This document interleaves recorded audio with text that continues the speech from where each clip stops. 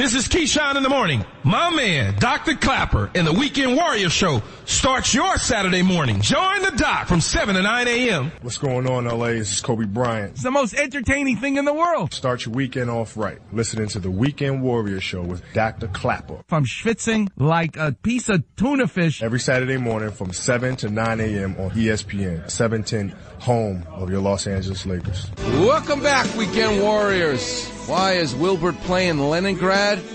Because the choral arrangement, the singers in the background, are being led by his music teacher, Chuck Arnold. In 1989, Billy Joel came back 20 years later to ask his music teacher to help him on that song. Teaching, handing down knowledge. It's so important, but it's also great when you see it done right. Right now, we're joined by one of my favorite foot and ankle surgeons in L.A., the great Dr. Tim Charlton. Tim, thanks so much for getting up early to be with us. Good morning. Great to be here. So, listen to this soundbite of Billy Joel talking about his music teacher, and I want you to tell me when he says it was more than the topic. As a teacher, he hooked me because he was able to convey more than the subject he was supposed to be teaching. And, but I did try to go to music history because it wasn't just about music or history. It was about the sweep of humanity. I mean, it was so interesting to learn about why Beethoven's music was resonated so much during the Napoleonic era. I mean, this is great stuff. Real humanity passing, through your head and understanding why music was so important in history. The sweep of humanity. William Hamilton, your teacher, begins an essay called Surgical Anatomy of the Foot and Ankle. Talk about sweep of humanity with this sentence. A Chinese fortune cookie reads, "If you want to forget your troubles, wear tight shoes. Certainly we take our feet for granted." How could you start a manuscript about surgical anatomy of the foot and ankle with a Chinese proverb? Nobody else does that. But William Hamilton did, and he was your teacher. Dr. Charlton, tell us what it was like to be around a great teacher. Well, it's funny because you mentioned that Frank Netter book, and Frank Netter in our world was sort of the Picasso or the Rembrandt of medical pictures. Every medical student had that book, so it was like Picasso asked Mozart to do a piece. It was watching a master on so many levels, like that music teacher that Billy Joel said. You were just seeing not just the foot, not just orthopedics. It was sort of more of a dynamic and a philosophy of life. It was an extraordinary experience. I spent a day with him. He's not even my fellowship director. I'm not doing foot and ankle exclusively like you do. I see it as a general orthopedic surgeon. But somehow, some way, that day that I spent with him, the very fact that he came to the hip surgery for one of his ballerinas meant, man, this guy really cares about her.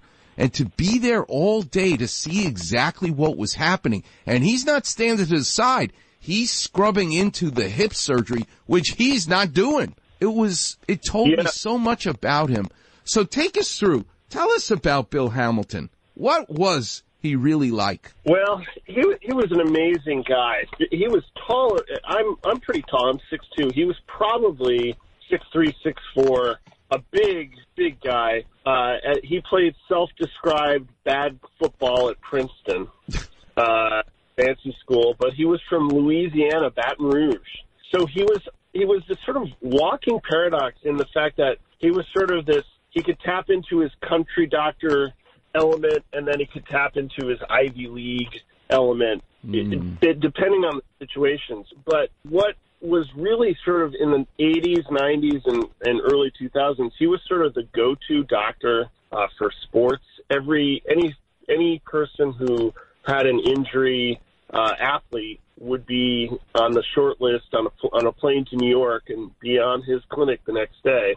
But his passion was dance medicine. He sort of founded dance medicine. Right down the street in Midtown Manhattan was the American Ballet Theater and New York City Ballet, two of the Yankees and the Dodgers equivalent of teams for dance. And he just happened to meet George Balanchine, and they became fast friends, and he started doing orthopedics for dance, and the next thing you know, he's the dance medicine guru, and he was really committed to all of these dancers like they were his friends for sure. So it's not surprising to hear that he just scrubbed in on a hip replacement for his friend. That would be very common, that's who he was. In the manuscript, again, high-tech stuff, but listen, and I just want your opinion of how he is spinning your wheels in your head to get a point across. Evolution and embryology. During the course of evolution, the grasping monkey-like foot of our ancestors completely changed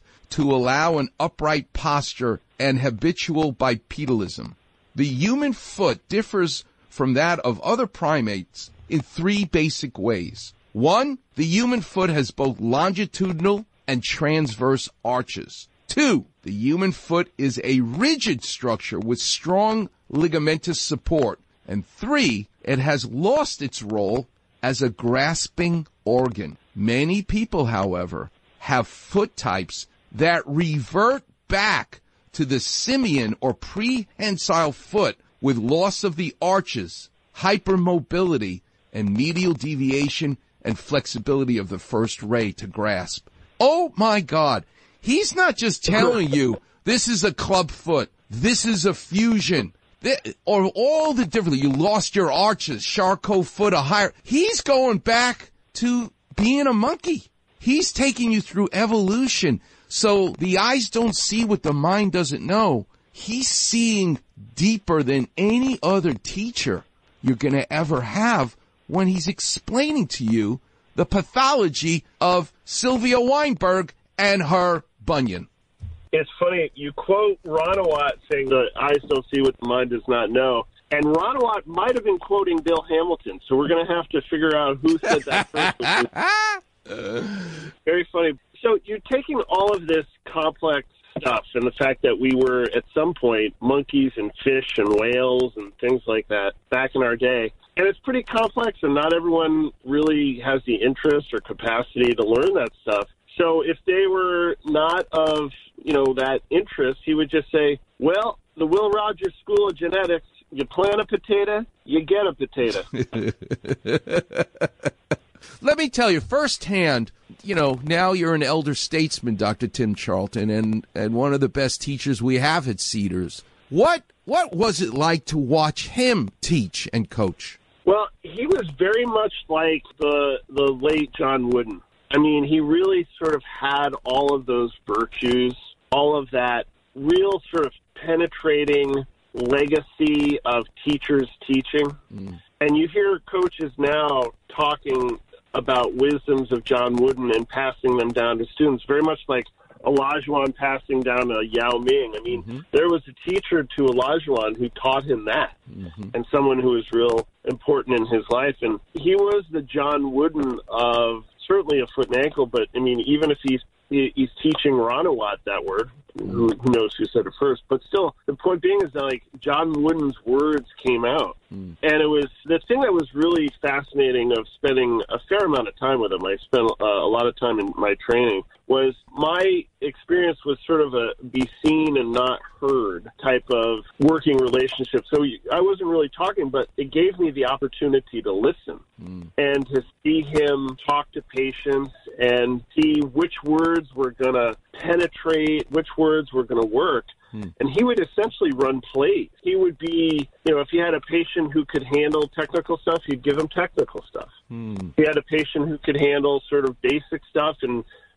didn't want the technical, he would switch gears and drop into his country doctor mode. And it was just wonderful to see which chess moves he was going to use, because after a little while, you knew his set of plays. And then you would see patient like playing the defense, reading the defense, you're like, oh, here's play X, and he would play X, and it would work, and you go, yep, that's why he's the master. Do you find yourself doing that with your fellows and residents that you're teaching? Oh, for sure. Yeah, trying to distill the essences of the philosophy, of the spirit, of the ethos of just sort of, listening a lot of listening and a lot of not speaking. The less we speak, the more we learn. And sitting with patients and trying to hear what they're saying and seeing what they're saying, because sometimes it's not even related to their foot. Maybe they're like, wow, I'm really stressed out because my wife is sick, or, I might lose my job, or this injury is really going to have impact at work, and I don't know how I'm going to pay the rent.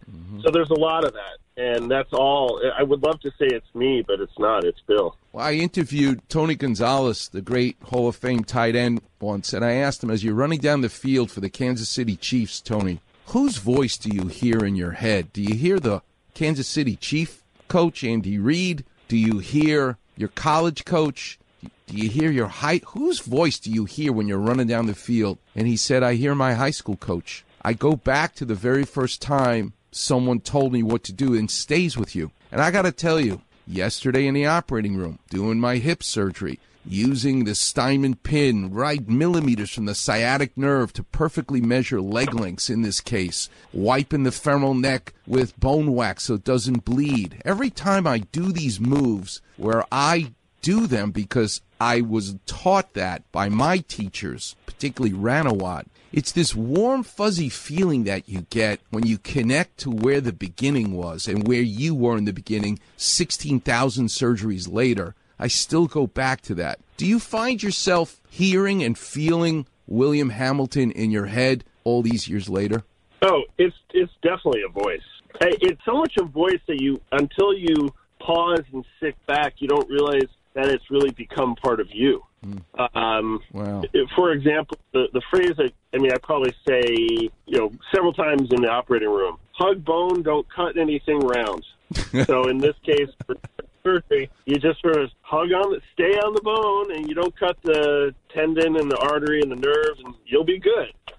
And it's sort of that little pep talk you need before you're doing complex surgery in dangerous areas. Yep. You just say, well, hug bone, don't cut anything round. And I say it to myself. My fellows and residents say it to me and to themselves. And that all is Bill, and I don't even realize it's Bill until I think about it and stop to think about it. Let me tell you something. We're blessed to have you running around, taking care of us. We're blessed that Bill Hamilton was able to teach you, and nobody really exemplifies the idea of handing down knowledge better than you. And Bill Hamilton, for me, when I saw that he passed away, I just felt like I have to somehow memorialize this guy, because nobody celebrates teachers enough in our society. And to me, that's the ultimate thing you can do with your life. So thanks, Tim, for making time to get up early to be with us. I really appreciate it. We all appreciate it. It's my pleasure, and it's so wonderful to talk about someone so great. His legacy, his words are infamous, and his memory is lasting for sure. A life well lived. I wish everyone listening that they approach their world in that same way. God bless you. And have fun at Handel's Ice Cream today with your kids after you play tennis. God bless you, Tim Charlton. Likewise. I love Handel's. All right, that's the great Timothy Charlton, one of the best foot and ankle surgeons in this city at Cedars-Sinai, operating alongside me in a different room every Friday. I love it. All right, Warriors, I'll take your calls. The number's 877-710-ESPN. You're listening to the one and only Weekend Warriors show here on 710 ESPN.